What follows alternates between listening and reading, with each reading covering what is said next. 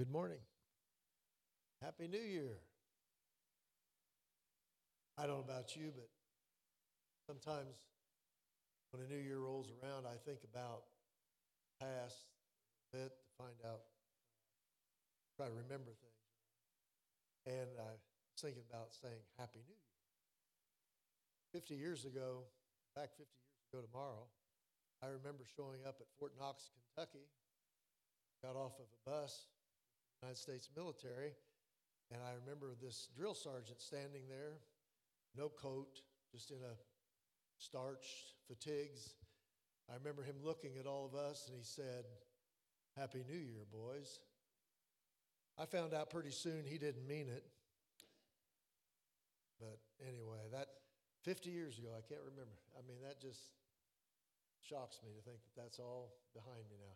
You know, I know some of you younger people, you hear me talk about something 50 years ago, back that was 1970, 72, I believe it was. 73, yeah, 73. That's like when I was 20 years old, my dad telling me something that happened back in 1920s. It don't mean much to me, but for us older folks, 1970s were just still pretty real in our mind, 50 years ago. So I don't know, I'm just rambling, okay? Let's get on with some teaching today out of John 12. We're in John 12, 37 through 50. We're ending up a section in the Gospel of John.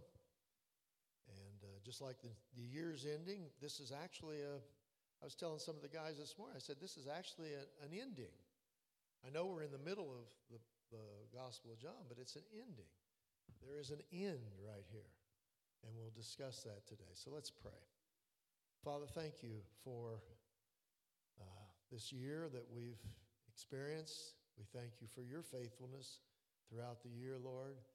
We thank you for your word, which is eternal, Lord God, and it has its effect upon our hearts as we put our trust in what you've said, what you've spoken. And as we step from the darkness into the light, Lord, it does make a huge difference in our existence, a huge difference in our lives, Lord. Those changes you make in us, those things you do in our hearts and lives, Lord.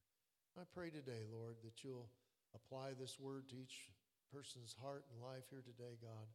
And that as we go out of this place, Lord, we would walk as men and women of light. In Jesus' name we pray. Amen.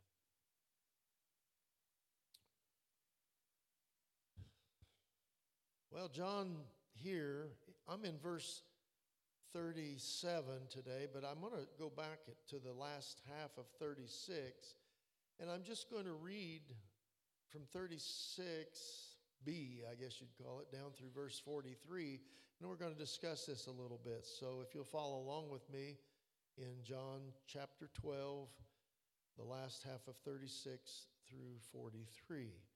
These things Jesus spoke, and he departed and hid himself from them.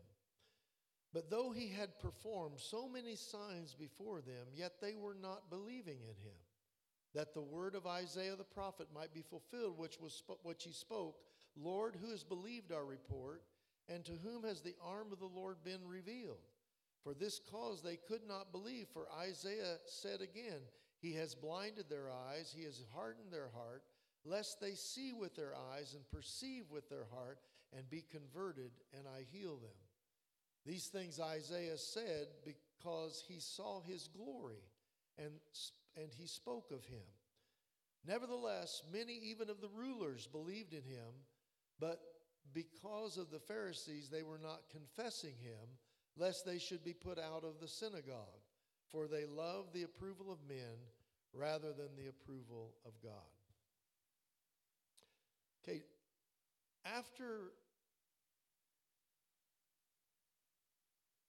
Mary anointing Jesus, after Jesus' entry into Jerusalem, after Jesus foretelling his death there in verse 27 and so forth there, and there's this pause. And in this pause, John sort of gives us an overview of what's been happening. He's wanting to summarize what Jesus has been experiencing.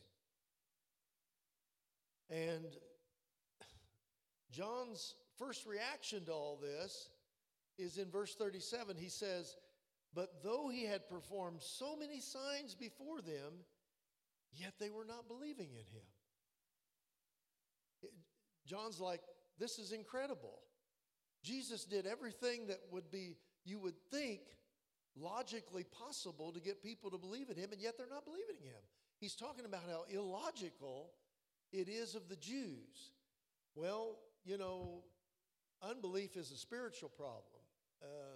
It's not that you don't have enough facts. It's not that you don't have enough evidence. It's that you're unwilling. You're not willing to give yourself over to something. So John's first reaction to the Jews' unbelief was that it's totally illogical. It didn't make any sense. All these signs. Now, I think in the letter, or to the Gospel of John, I think he did about 7 or 8 signs. And the last of which was the raising of Lazarus. He raised Lazarus from the dead. Now look, think about this. It was known that Lazarus was dead, and it was known that Jesus raised him from the dead. You would think that would be enough to turn everybody upside down. But I think if you'll read back in John 11, after Jesus raised him from the dead, the Jews that witnessed this ran off to the Sanhedrin and said, "Well, he's raising the dead." And they said, "We've got to do something." It's like, yeah, you got to do something. You need to believe. But they didn't want to do that. They wanted to get rid of him because he was taking their place and in the place of their religion. It was a selfish thing that was going on. So the last sign in John's gospel was the resurrection of Lazarus. So what I'm trying to say in all this, though I say this is an end, a certain end in the book of John, or in the Gospel of John, is that there's no more signs after this. There's no more signs from chapter 13 on. There's no sign except his resurrection. And he didn't do that for everyone. He did that for certain groups. And after this, it's finished, is what John is trying to say. So their unbelief seemed to be unbelievable to John. Next, John shares something else. It's a prophetic word from Isaiah, where he says here in verse 38, he says, "Lord, who's believed our report, and to whom has the arm of the Lord been revealed?" This is out of Isaiah 53, verse 1. Now, for those of you that are Bible people who study the Bible, you'll know that Isaiah 53 is called the chapter of the suffering servant. It's a direct reference to the sufferings of the Lord Jesus and the purpose of his sufferings, about why he went through, and what God used it for, how it was used to transform us as a people. Now, the Jews have always likened Isaiah 53 to be speaking of them as a people. But we know it wasn't speaking of them as a people of suffering, as people who suffered. It was speaking of an individual, someone who God sent. God sent this suffering servant to be someone who would die for our transgressions. It speaks specifically in there. And so, by John inserting this, and I want you to know the Gospel of John, he doesn't put a lot of Old Testament prophecies in his gospel. When he sticks an Old Testament prophecy in somewhere, he's trying to relate to something. And so what he's doing, he's relating Jesus to Isaiah 53. Basically, he's saying that Jesus is that one that's mentioned in Isaiah 53. And he's like saying, here's the unbelief. Who's the arm of the Lord been revealed to? I mean, it's like, this is it. The arm of the Lord was revealed in Jesus, and they didn't believe. And the second thing is, John quotes in out of Isaiah 6, and we'll get to that in a minute. This is where John saw the glory of the Lord. You know, he was in Isaiah 6. He was lifted up into heaven, and he saw the glory of the Lord. I think John, who also wrote the books of John, he's relating to the fact that they saw his glory. They beheld him, and they touched him, and they saw the glory of God. In John chapter 1, talks about we saw his glory. Glory is of the only begotten of the Father. So they saw the glory of the Lord in Jesus. And it's similar to what Isaiah experienced when he saw the glory of the Lord and believed. He said, I'm a sinful man. I'm a sinful man. I'm undone. I need something. And the angel came and cleansed him. You remember this? And basically John is saying this is what all the people need. They need to see the glory of the Lord in Jesus, and that Jesus could cleanse them and set them free from their sins. So he's putting all this together for the readers so that they can begin to think in terms of who this Jesus actually is.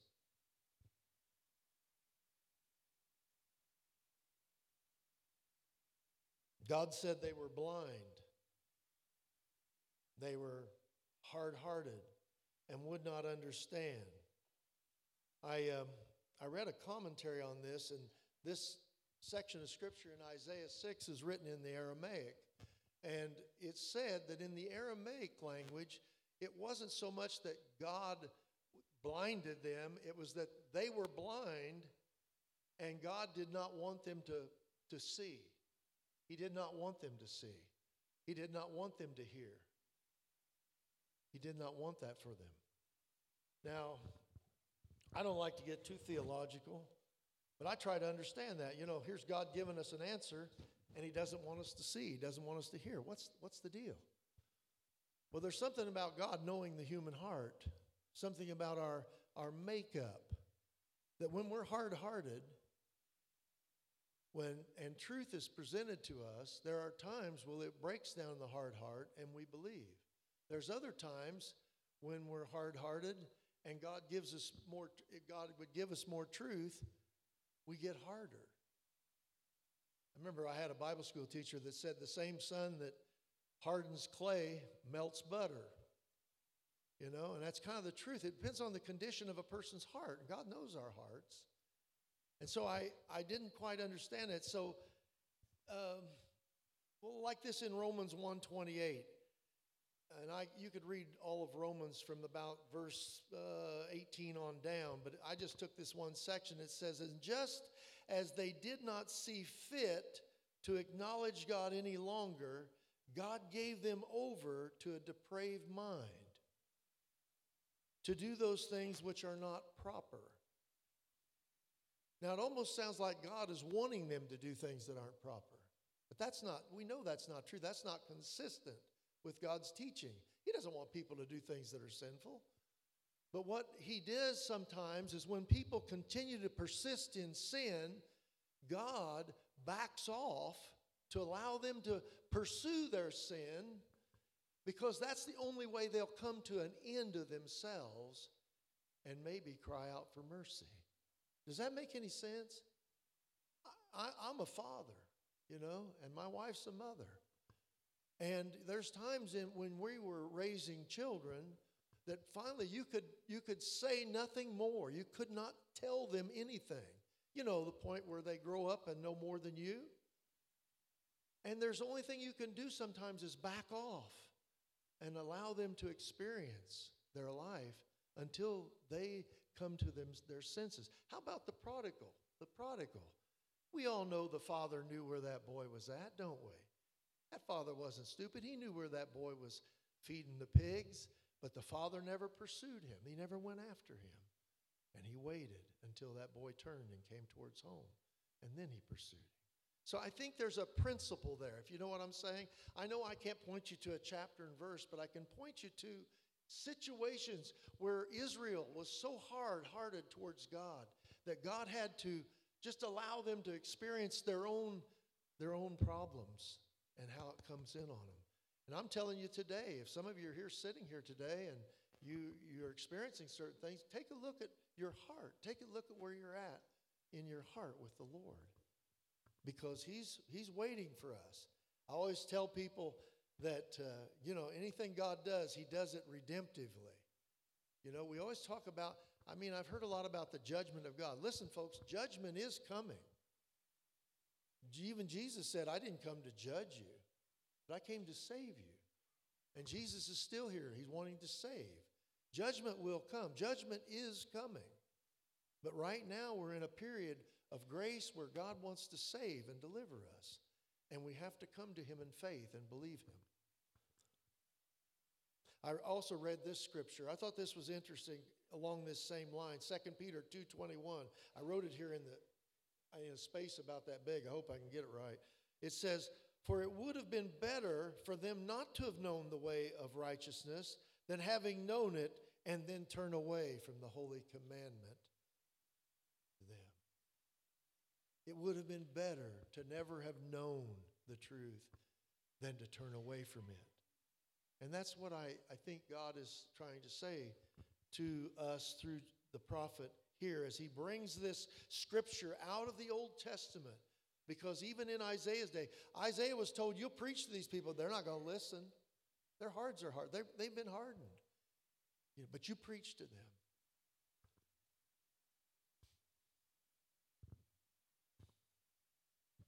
them. Like one fellow said, the only thing worse than not getting your way is getting your way. Have you ever heard that saying? That's kind of what God sees as the only thing worse than us not getting our way is for us getting our way, and then we end up farther away. So God withholds truth at times until we are miserable enough to hear it. That may have been what John was trying to say here about Israel. Later on, Paul even says there's been a partial hardening of Israel. You remember that in Romans? There's been a partial hardening of Israel, that eventually they may listen and receive the word. Now, in verse 42, John says, nevertheless, even though there's all this hardness going on, even though there's all these people not believing, nevertheless, many even of the rulers believed on him. You see that there? Well, I was trying to think of who the rulers were. The only two I could think of was Nicodemus. You remember Nicodemus? And Joseph of Arimathea. If anyone's seen The Chosen, you know this, right? No, actually, if you read the scriptures, you kind of know this. It's not really spoken out that, but who was the two guys that went to Jesus' tomb and took perfumes and wrapped his body up and prepared him for burial? You know who they were? It was Joseph of Arimathea and Nicodemus. They foot the bill for that. So it kind of gives you indication that they knew him and they had experienced who he was and knew who Jesus was. Many rulers believed on him, but they feared the Pharisees and still loved the approval of men rather than God. John puts that in there. That's very cutting. But think about what John and the other disciples had to endure as they openly believed in Jesus, and people knew that. So not all the Jews were unbelieving. Now, we come to verse 44 through 50. Let me read this. I'm going to make a point here on this. It says, and Jesus cried out, said, he who believes in me does not believe in me, but in him who sent me.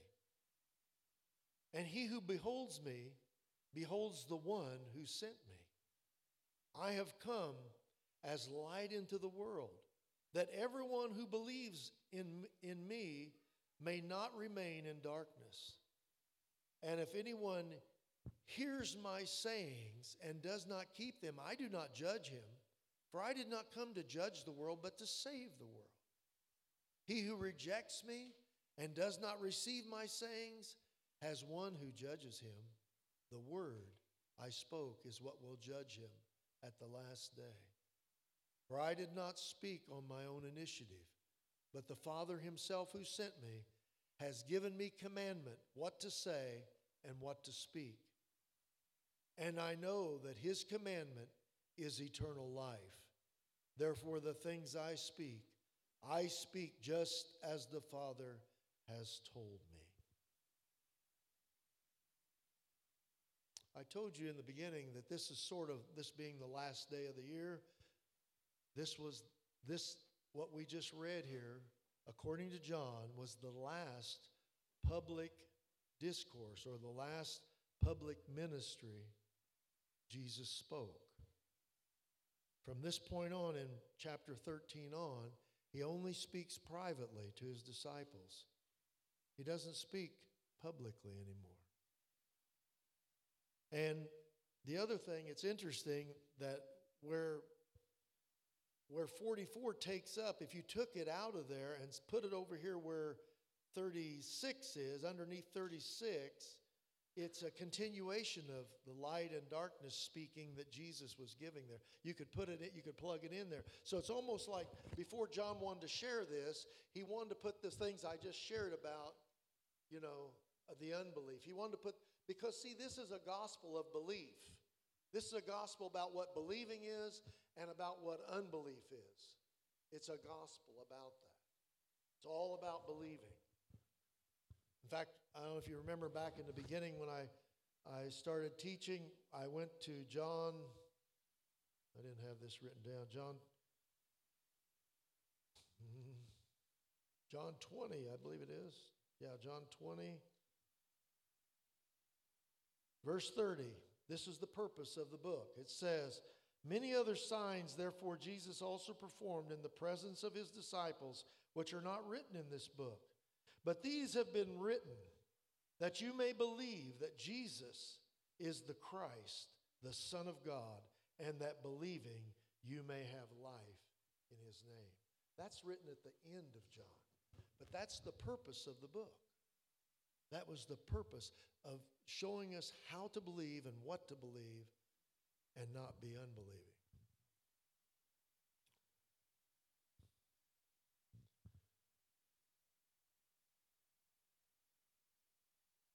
Jesus himself, in this message, is emphasizing believing in him. You notice in verse 44, "He who believes in me does not believe in me, but in him who sent me." Jesus is very emphatic. I think this is the most powerful thing I got out of this section of Scripture. Notice in the very beginning of verse 44, it says, "And Jesus cried out." If you have a New King James Bible, it just says, "Jesus cried and said." Sometimes I think we take the humanity out of Jesus. We know he's God, but we act like God can't hurt, God can't feel, God, it doesn't bother him what's going on around here because he's God. But I don't think it was Jesus yelling in a loud voice. I think it was literally Jesus was crying as he said these words, because he knew it was the last time he was going to speak to unbelieving Jews. He cried as he spoke. There's a lot of that in the Scriptures. We kind of pass over it. I know I've brought this out before. There's where Jesus cried out or Jesus cried. We kind of pass over that and go on to what was said. But I feel like there's something about this, the passion. You remember, there's a movie called The Passion of Christ. That might be a Catholic term, I don't know, where they talk about his death and burial and all that as his passion. But that was his passion. It had to be a passion with him. What he was sharing was a passionate word, a passionate thought. And you can't abandon feeling when you're sharing something that's so important as to tell people that you have to believe in me. And if you believe in me, you're not just believing in me, you're believing in the one who sent me. It's like he's telling the Jew, I'm not telling you to forsake the true living God, but I'm telling you that believing in me is believing in the true living God. That was a little hard for them to wrap their brain around.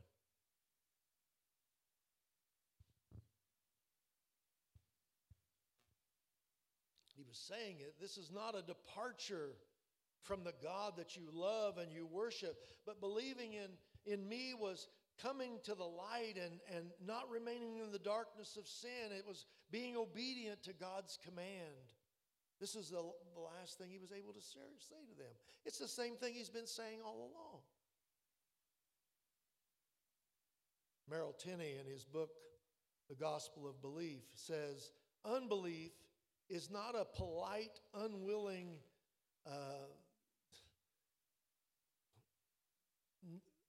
it's not an unwillingness to assent to some fact, but it's a flat refusal to listen to Christ's truth and to acknowledge his claim on our personal life. It's where we just will not believe. We're so attached to ourself that we won't give ourself over to God, to him, to Jesus. Christ's message is a message of hope for believers, but it's a message of condemnation for unbelievers. Jesus said in John 12:50, God's commandment is eternal life. I always kind of puzzled at that. You're commanded to have eternal life. What do I do? I mean, I'm commanded to have eternal life. You're commanded to have eternal life. How do you have eternal life? In his Son. There is no life apart from his Son. There is no life of the eternal apart from the Son of God. And the only way we can have that, the only way we can obey that command is to have the Son of God in our life. Is to believe in the Son of God, to trust in him, put our faith in him. It's only found in Jesus. And like Jesus said, be thou believing. Be thou. It says, be not unbelieving, but believe. That's what Jesus said. Be not unbelieving, but believe. It's a gospel of belief. Now, folks, as we go back into the rest of that's all I got for today, by the way. But I wanted to say this. Once we get into, there's a break here. 13 is starting. And it's going to be him talking to his disciples on a personal level. And like I said, I think in my last message, all of this from here on is Jesus going to the cross. Jesus, in these last statements is made, he's closer to the cross now than he ever was. He's only hours away from the cross as he cries out and says this message about us going to the light and believing in him. Anyway, we're going to have communion today. I believe we are. Are we, Robert? Okay, thank you. And so I'm going to pray and ask God to touch your lives. Father, thank you for your faithfulness. Thank you for sharing with us the life of the Lord Jesus. Lord, let us receive the passion which Jesus had in wanting to see others come to faith, wanting to see others believe. Let us receive John's passion as he looks into what he's experienced with the life of Jesus and sees how people have rejected him and how he was abused and treated. When John himself saw all those wonderful things that the Lord Jesus did, John knew him as Messiah. Lord, let us know you as Messiah. Let us know you as Savior, Lord.